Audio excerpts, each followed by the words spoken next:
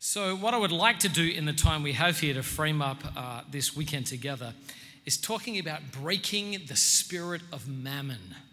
It often finds, I know it's a light start to get you going, breaking the spirit of mammon.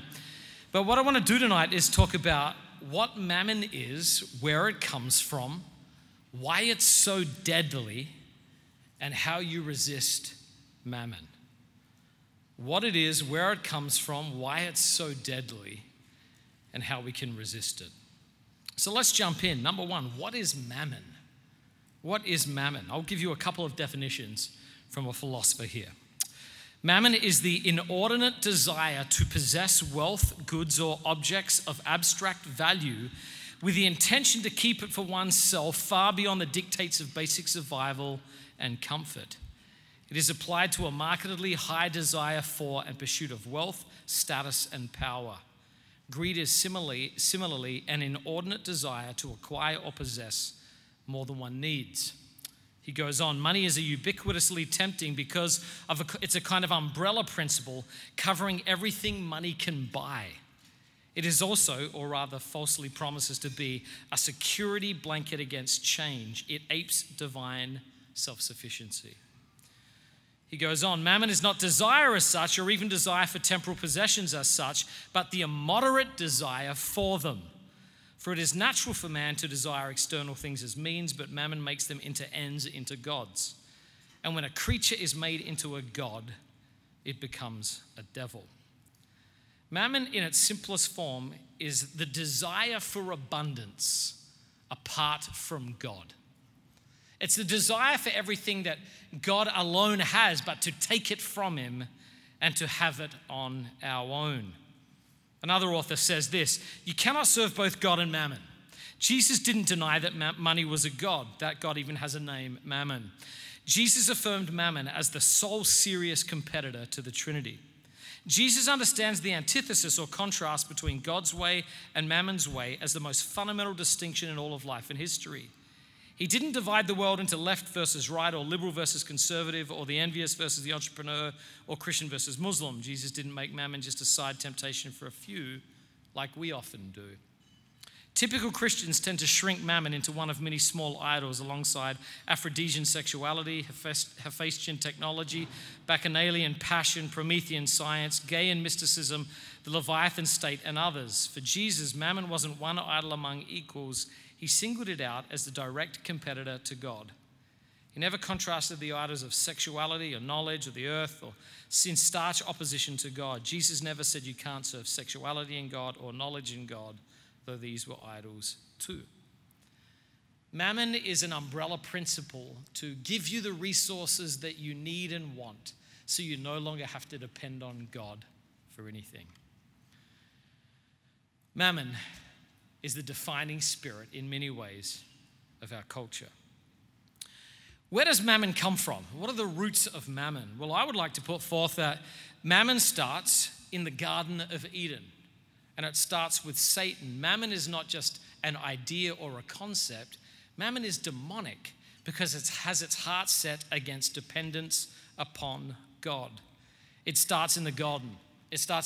When you read the biblical narrative, you have this beautiful account of God creating Adam and Eve in his own image, giving them the whole world and saying to them, fill the earth, make something beautiful with it.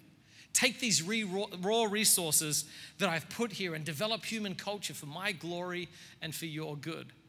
And I think every man ever since then has sought to be the man, haven't they? And yet Adam at this point truly was the man. He was with a beautiful woman, completely naked. He was the first man that ever lived and the whole world was his. What else could Adam have wanted? The world was literally his. Eve, the mother of the living, a beautiful gift. Co-creator, partnering with him. The whole world was theirs.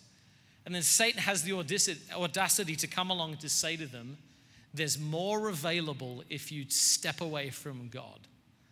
What else was more available to them? They had an intimate face-to-face relationship with God. They had dominion over all creation. There was no sin. And he lied to them and said, there's more apart from God. Mammon is that spirit that desires to go ahead and achieve abundance apart from God. And what a lie it was. You look at the misery that produced, not just for them, but for all of us, living in a culture where people seek abundance apart from God. It results not in freedom, but in tyranny and heartache and oppression and slavery. That spirit of mammon, that desire for accomplishment and wealth apart from God, bleeds as a temptation through the rest of scriptures. And one of the interesting places it shows up, it's in Ezekiel 26 through 28, in a place that you almost wouldn't expect it. It's a place where God is rebuking the proud, successful ruler of Tyre. And in this particular passage, what's so fascinating about it, we're obviously not going to go through those chapters tonight, but what's so fascinating about it is you get a prophetic picture or an insightful picture of what happens almost when a spirit or a principality maps itself onto a person, and that person maps itself onto a whole culture. So this is one of those places where you're not quite sure if they're talking about Satan or an earthly ruler or some sort of mashup of the few. But I want you to see the spirit of mammon in a leader building a culture. This is what it says. The word of the Lord came to me, Son of man, take up a lament concerning the king of Tyre and say to him, this is what the sovereign Lord says. You were the seal of perfection, full of wisdom and perfect in beauty. You were in Eden, the garden of God. Every precious stone adorned you. Carnelian, chrysolite, emerald, topaz, onyx, jasper, lupus, lazuli, turquoise, and beryl. Your settings and mountings were made of gold. On the day you were created, they were prepared. You were anointed as a guardian cherub, for so I ordained you. You were on the holy mount of God. You walked among the fiery stones. You were blameless in your ways from the day you were created till wickedness was found in you. Listen to this. So how did the wickedness come about? Through your widespread trade, you were filled with violence and you sinned. So I drove you in disgrace from the mount of God, and I expelled you, guardian cherub, from among the fiery stones. Your heart became proud on account of your beauty, and you corrupted your wisdom because of your splendor. The word of the Lord came to me later on. Son of man, say to the ruler of Tyre, this is what the sovereign Lord says. In the pride of your heart you say, I am a God. I sit in the throne of a God in the heart of the seas. By your wisdom and understanding, you have gained wealth for yourself and amassed gold and silver in your treasuries.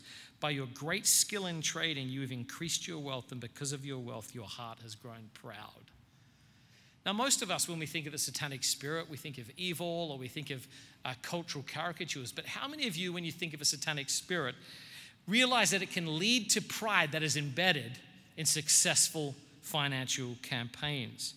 Very few of us see Satan as a successful commodities broker.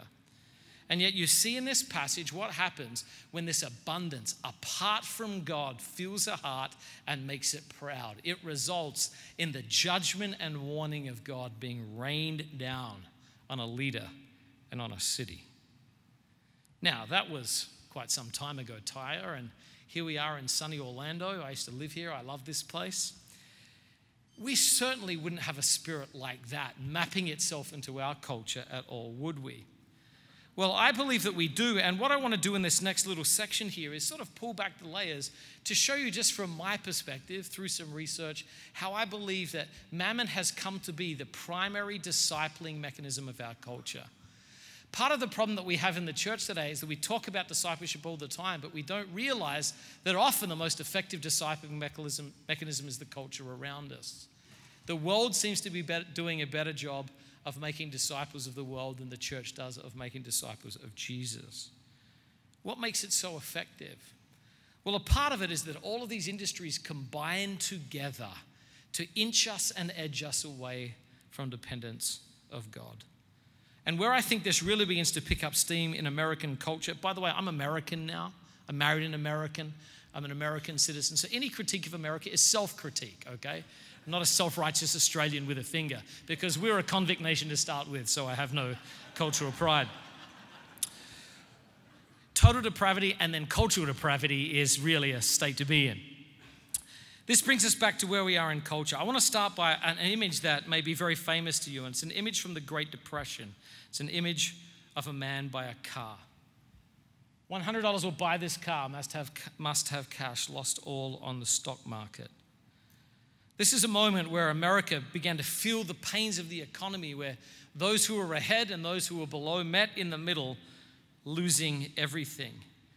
And the Great Depression, if you read accounts or listen to stories, greatly affected the American psyche. It produced a scarcity mindset. It made people worry about where the next meal was going to come from. It produced a culture of thrift, very, very conservative financially. The generation that grew up during the Great Depression, the thrifty generation, they got jobs and they began to rebuild. They began to remake the fabric of the United States. But then they had children and they sent those children off to war. Those kids went off to war for the most part with a thrifty mentality. If you have a look at this next slide here, you will see this is one of the defining moments. You've got men going into factories, you've got people who are working, and then these people who have a work ethic and values for family go off to war. They fight in our culture. And when they're going about doing that, something dramatic happens for the first time. While the men are off fighting the war, women enter the workforce for the very first time. Men are on the front and women move into the factories. This is the first time in American culture, really, where women move into the place of earning a wage alongside their husband, and you end up with two-income families. Women are in the factories getting paid. Women are doing their role. They're playing their part. And then this is working together to produce, when they come home, a sense of affluence. America, with its vast military power, drops a bomb and devastates our enemies. When they drop the bomb, if we've got a picture here of what the bombs drop, next slide, these are the results of the atomic bomb being dropped. And this is London. This is what happened in a large amount, next slide here, of the European cities. Now, what's so fascinating about this is that the infrastructure for their economy and for industry was destroyed wherever the war was fought. But the United States didn't have much damage on its own soil apart from Pearl Harbor. So as a result, our infrastructure, our industry, our economy had the opportunity to rise above the world, not just as a military power, but an economic power. These Americans came home and had families, and as they had families, it was hard for women to go back to the home to get rid of the double income, and as a result, the foundation of American life began to shift. Economists began to realize the need to seize the opportunity to rise above as the world's superpower and economic power. One economist put it like this: our enormously productive economy demands that we make consumption our way of life, that we convert the buying and use of goods into rituals, that we seek our spiritual satisfaction, our ego satisfaction in consumption. We need things consumed, burned up, replaced, and discarded at an ever-accelerating rate. The problem that they had, though, is that the story that was in the typical American's heart was a story of conservative thrift. It was a thrift. It was a story of modesty. It was a story of saving. It was not a story of extravagance. And so they came along, the economists came along and gave rise to what some marketers called the rise of the story wars. And they had a task to subvert the American heart and seduce it towards a mammonish spirit. Jonas Sachs has written on this, says this: stories are a particular type of human communication designed to persuade an audience of a storyteller's worldview. The storyteller does this by placing characters, real or fictional, onto a stage and showing what happens in these characters over a period of time. Each character pursues some type of goal in accordance with his or her values, facing difficulty along the way and either succeeding or failing according to the storyteller's view of how the world works. So they had to change the story that was the predominant story from the Great Depression generation. Stories are trying to ask four primary questions: why are we here? What's gone wrong? What will fix things? And how will it look like then? Why are we here? What's gone wrong? What will fix things? And what will it look like then? And so they had to develop an industry to work on the hearts and minds of the typical American to change their story from thrift and conservative spending to extravagance. And this was the rise of the Mad Men. I don't know if you watched the TV show Mad Men, but the insights, I live not too far from Madison Avenue, and the insights that came along were profound revelations about the early psychology and understanding of the tools that we use to shift our thinking. Many people don't know that the father of the modern PR movement was the nephew of Sigmund Freud, and he took his uncle's insights about individual behavior and used them on the American culture at large to manipulate behavior and purchases. Many of us have heard before in probably Psychology 101 about the Maslow hierarchy of need. I've got a picture here of a sort of an advanced version of the Maslow hierarchy of need, but it starts at the bottom with your basic biological and physiological needs, safety needs, and then you move all the way up to these self-esteem needs and ultimately to the point of self-actualization, where you have the ability to be generous or help other people. Now, here was the challenge. Next slide.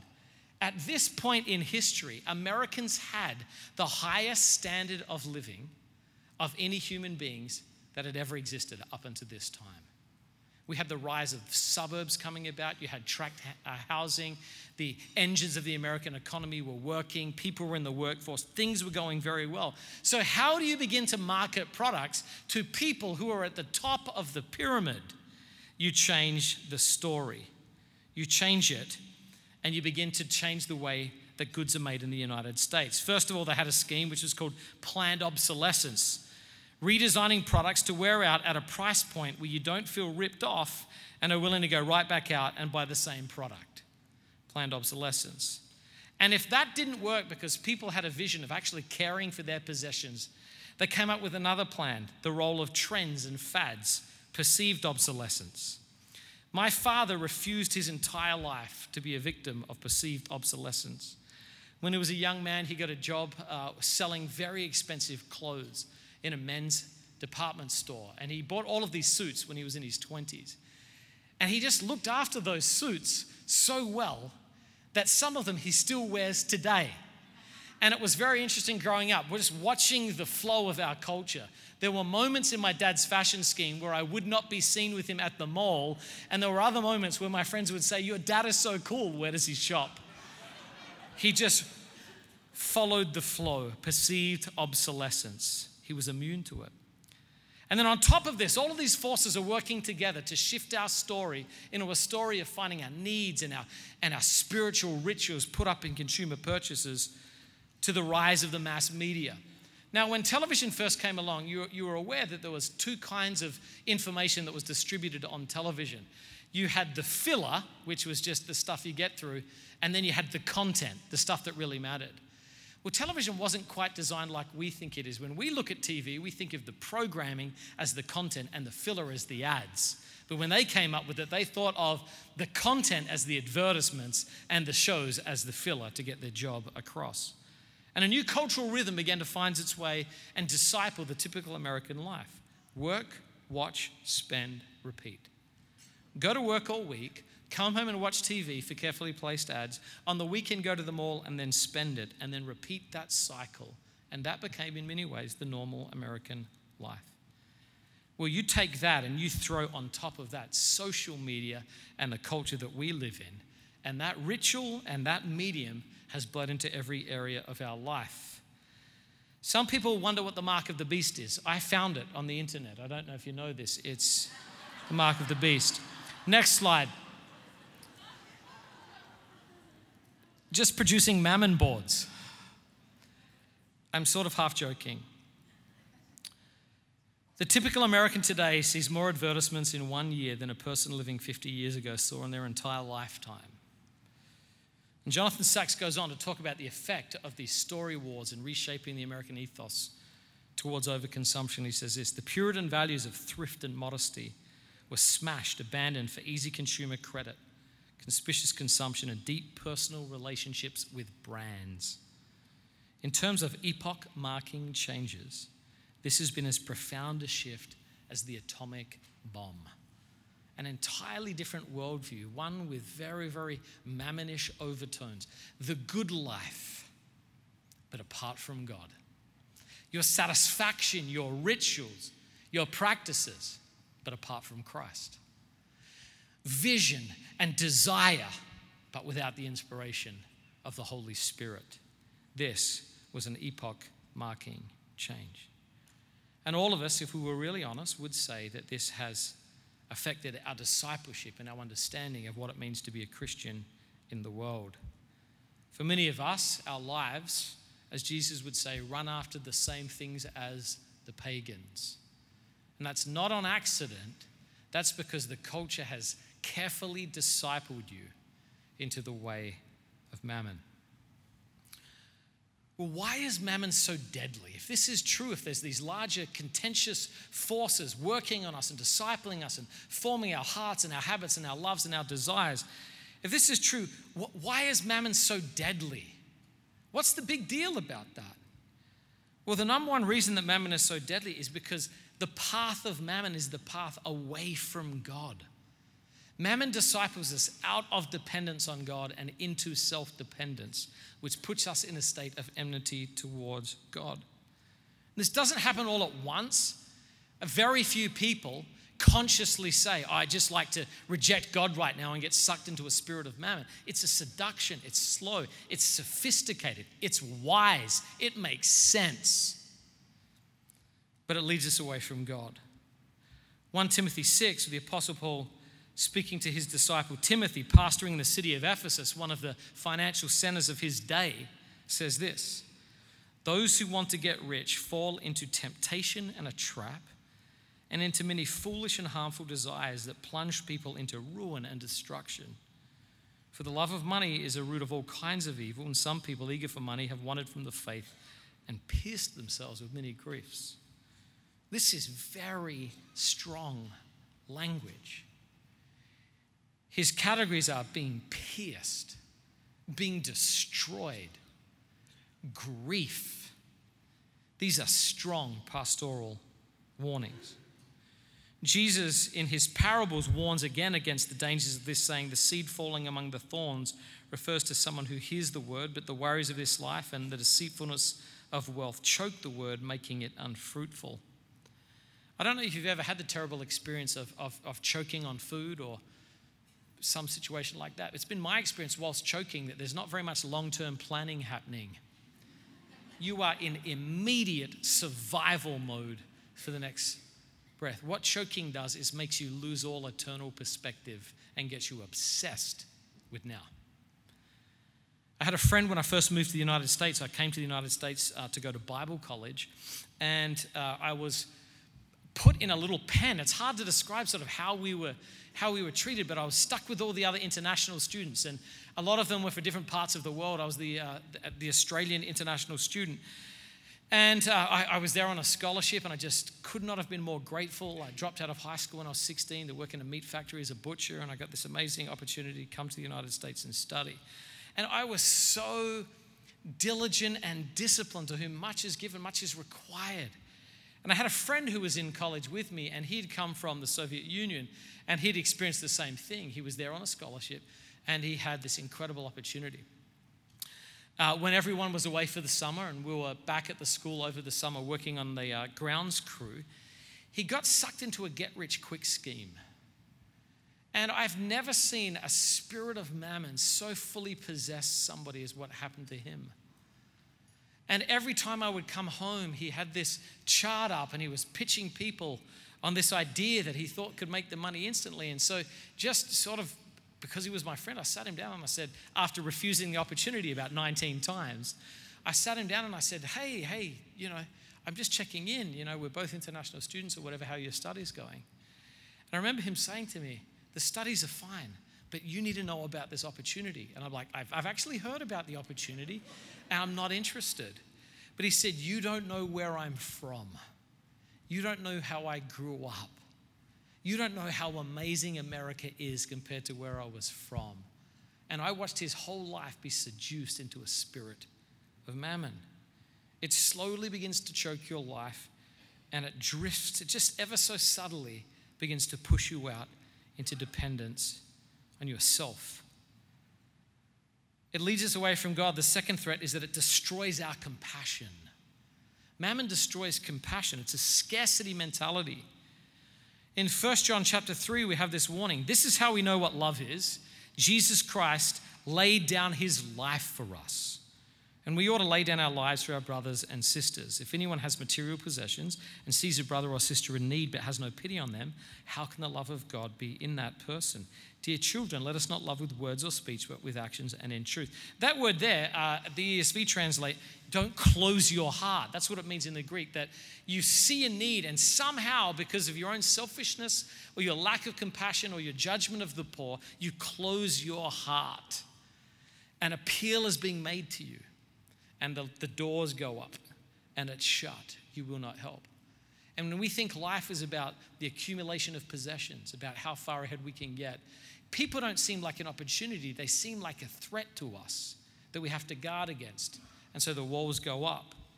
Now it says that this is how we know what love is. Jesus Christ laid down his life for us. Now, if we have a faith but don't lay down our lives, we don't have the faith of Jesus. We end up with a different kind of faith. Mammon leads us away from God. It grieves us. It pierces our souls. It leads people into foolish and harmful things. It destroys our compassion for others. Mammon is a threat to the kingdom of God. Well, what is the antidote to mammon? What is the antidote? Well, it's obviously somewhat simple. It's not going to be something new, but it is taking these things and it is feasting on them. It is marinating on them. When I used to be a butcher, one of the things I would do that would always make my mum uncomfortable, I would go and get this delicious steak, and then I would cover it in marinade, and I would throw it into the fridge, and I would just leave it there for 10 days. My mum would always try and throw it out. I was like, put it back, please, mum. Put it back, please, mum. I want the sauce to get into the fiber of the meat. Mum would always just slap it on top with a brush and burn it, and then it would burn and you'd peel off and then be this flavorless meat. So often what we do is we just paste on the promises of God, and we don't let them make their way into our souls, into our spirits, into our hearts, into our affections, and into our minds. And the attitude to mammon is taking a sense of gratitude for what God has done for us in Jesus and just marinating on that, feasting, letting it soak into the core of our being. Hebrews 13:5 says this, keep your lives free from the love of money. Be content with what you have. Why? Because God has said, never will I leave you, never will I forsake you. So we can say with confidence, which is what we heard in this testimony, the Lord is my helper. I will not be afraid. What can mere mortals do to me? He's with me. This is what we have. All of us have heard the reality about our eternal riches in Christ, or maybe you've heard a sermon series on Ephesians where we've been blessed with every spiritual blessing in the heavenly places in Christ, but I don't think we look at that enough. Let's just have a look at a couple of things that we have in Christ. If we can pull this slide up here. Let's just have a look. The Word of God says in Jesus, I'm faithful, I'm God's child, I've been justified, I'm Christ's friend, I belong to God, I remember his... Next slide. I'm God's co-worker. Look how many things that you have here. He's expressed his kindness. We keep going here. I'm dead to sin. I'm not alone. I'm growing. Next slide here. If you just start spending, next slide here. If you just start spending a little bit of time, you're going to realize that we are living like paupers when we have every spiritual blessing in Jesus. If he did not spare his only son, what else would he withhold from us? We are co-heirs with Jesus. And that's one thing to be a theology, but when that has made its way into the fiber of your being, it makes you realize another status, another car, another symbol, it does nothing to me. I have every spiritual blessing in Christ. That can't be improved on. Taking that into the heart of where we are and marinating on it. The second call, obviously, is a call to generosity. And this is what Paul says. And you can imagine this pastoral meeting. The Apostle Paul sits Timothy down or writes to him and he says, hey, look, you've got some really wealthy people in your congregation. I want you to command them to do good, to be rich in good deeds, and to be generous and willing to share. I imagine how this meeting went down. Timothy's like, hey, Steve, how are you? Good, thanks. Look, Paul's just come in with a letter, and just wondering if you had a minute. I heard that things are going well for you financially, and so I just want to command you to be generous. I want to command you to be generous. To be willing to share, to be rich in good deeds. This is not a suggestion. This is a command from one of the apostles as a pastoral injunction about those whom God has blessed. Sometimes we get squeamish about this, but if you look at Romans 12:8, when it lifts out the spiritual gifts, one of the spiritual gifts is giving. And if you look at all the phrases that give the imperative in the descriptions of these gifts, when it comes to the gift of giving, it says, if giving is your gift, then give generously. If God specifically deposits in the body of Jesus people with the gift of giving, and he says to them, leverage it. Just like you'd say to somebody who has the gift of serving, serve. You see someone with a teaching gift and you're like, preach God's word. You see somebody else with an administrative gift and they can help you, like, organize this, please, with all of your might. But then you see this gift of giving, and what does it say? give generously. If you've got that, bless with the abundance out of which God has given you. We're at a terrible moment in our society right now because there's all of these ideologies making competing claims. There's an increasing rise of socialism amongst young people who are just absolutely disillusioned about the wealth gap. You've got rich people who are in many ways mocking millennials, saying they're a lazy and entitled generation, and we're looking for a different economy. But there is a different economy when you read the scriptures. The body of Christ should be operating out of an alternative economy than the one of the world. In Acts chapter 4, we see something. It says this: all the believers were one in heart and mind. No one claimed that any of their possessions was their own, but they shared everything they had. With great power, the apostles continued to testify to the resurrection of the Lord Jesus. Now listen to this phrase. God's grace was so powerfully at work among them that there were no needy persons among them. Is that what you think of when you think of grace? The grace of God saving great sinners. Well, in this passage, the grace of God was producing an alternative economy. What a phrase if that could be said at your church or in your city. There is no needy people among us. Now, this is a beautiful passage here, and if you just do a little experiment at your church next time and just totally anonymously, your pastor will love that you do this, just get everybody to write down their income on a little note card. What? Write down your income on a little note card and just put it in the offering place anonymously. And then just figure out how much money is annually made in your local congregation. And then do another one with what are the actual needs of the congregation, and just match them. And in almost every scenario, I guarantee you, there does not need to be a needy person among them. And one of the ways that people believe that Jesus was alive from the dead, one was the sexual purity of the people of God. The other one was their financial generosity. People had just never seen people who were as generous as this. Kent Hughes says this, I love this: every time I give, I declare that money does not control me. Perpetual generosity is a perpetual de-deification of money. Every time I give, this is spiritual formation to defy the spirit of mammon and honor the spirit of Jesus Christ. This is an ongoing, formative act of worship that we do. Mammon's a threat. Mammon gets into our hearts through our culture's story. It leads us away from God and closes our hearts to others. Generosity releases it. Knowing who we are in Jesus releases us from it. But I think there's a couple of things we have to do as I close that come with Jesus' warnings.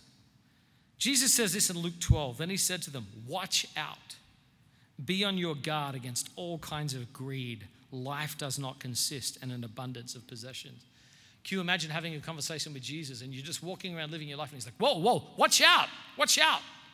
Be on your guard against all kinds of greed because life doesn't consist in an abundance of possessions. So one of the things I think is important for us to do is just to discern and deconstruct the stories that are in our hearts. How do we become who we are? I read the biography of the world's richest man, Warren Buffett, at the time he was. And in his biography, it was so fascinating because he gave an insight when he determined in his life when he wanted to be the world's richest man. He said he was 10 years old and his father was a small trader and he took him on a trip to Wall Street. And on a typical Wall Street lunch, somebody walked around with a tray of leaves, and then the banker picked out which individual leaves he wanted for his cigar and rolled the cigar. And he said, in my heart, I said, I want wealth like that. Whatever that is, that's the kind of money I want to have. We never know when the stories get in our heart that make us do what we do. The two questions we should always ask ourselves: why am I doing this? And then the second question is, why am I really doing this? The story of Mammon, why are we here? Pleasure. What's gone wrong? Lack. What will fix things? More. And how will it look then? Abundance without God. But here's the story of the kingdom of God. Why are we here? We're here for God. What's gone wrong? Sin. What's going to fix things? Christ, who's reconciling all things on heaven and on earth to himself. And how will it look like then? The restoration of all things, everything rightly ordered in its place around the glory of God in an eternal kingdom. From the book Dismissing Jesus again, deeply and widely cherished assumptions about Christ's society and ourselves block us from seeing Jesus' call.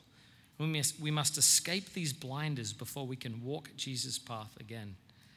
When we do that, we'll see the gospel of Christ is not primarily about getting into heaven or about living a comfortable middle-class life. It's about being free from the ancient, pervasive, and delightful oppression of mammon in order to create a very different community, the church, an alternative city kingdom here and now on earth by means of living and celebrating the way of the cross. Leslie Newbigin said a quote that in many ways has shaped our thinking about church planting in New York. He said, a lot of people don't want to talk about God or the gospel or Jesus. So how do you bring it up? It's very, very difficult at lunch to be, just having your lunch and say, oh, how's it going? So, pretty good. How are you going? I'm doing really well because I've been baptized in the propitiatory blood of the Lord Jesus Christ. We just don't have conversations like that in our culture. Leslie Newbigin says this: we must live in the kingdom of God in such a way that it provokes questions for which the gospel is the answer. We must live in the kingdom of God in such a way that it provokes questions for which the gospel is the answer. I love that vision of the city generous. Because where else do people really get together in rooms like this to figure out how can I increase in generosity with a liberated heart? This is a tiny foretaste of the kingdom of Jesus on earth. Now look, I want to be clear here. I'm not advocating that everybody sell everything they have and become poor, because then somebody else is going to have to make some money to help the poor. That's not my philosophy. Maybe some will be called to do that, but that will be a unique call. But one piece of wisdom that I've learned, many people in my church are very, very wealthy in New York. We have a lot of successful people who work in financial services. But it's making sure that wherever we are, we have provocative lifestyle distinction in the field that God has called us. I have one friend who's a billionaire, an actual billionaire. I don't know if he is anymore. He was a billionaire. And he had a jet. And there's nothing wrong with jets. But he realized that what it was doing was cutting him off from a lot of other people in his company. And so for him, he didn't sell all of his wealth, but he got rid of his jets. And the result of that was that he traveled with regular people on an airplane. And his friends all said to him, why on earth would you do that? Come on. And his reply was, I can give $1 million more away if I don't do that. And it blew his friend's mind. Now, he flew business class and first class everywhere he went. But in his world, he had a provocative life that challenged others. What would happen if Jesus' people had this vision again? The grace of God being so powerfully at work among us that there is no needy people among us.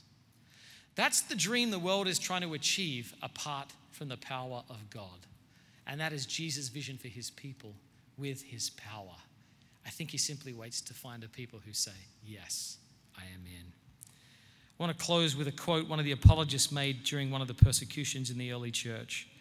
And I think this is just such a beautiful vision about what God calls us to break the spirit of mammon and embrace the spirit of Jesus and live generous lives.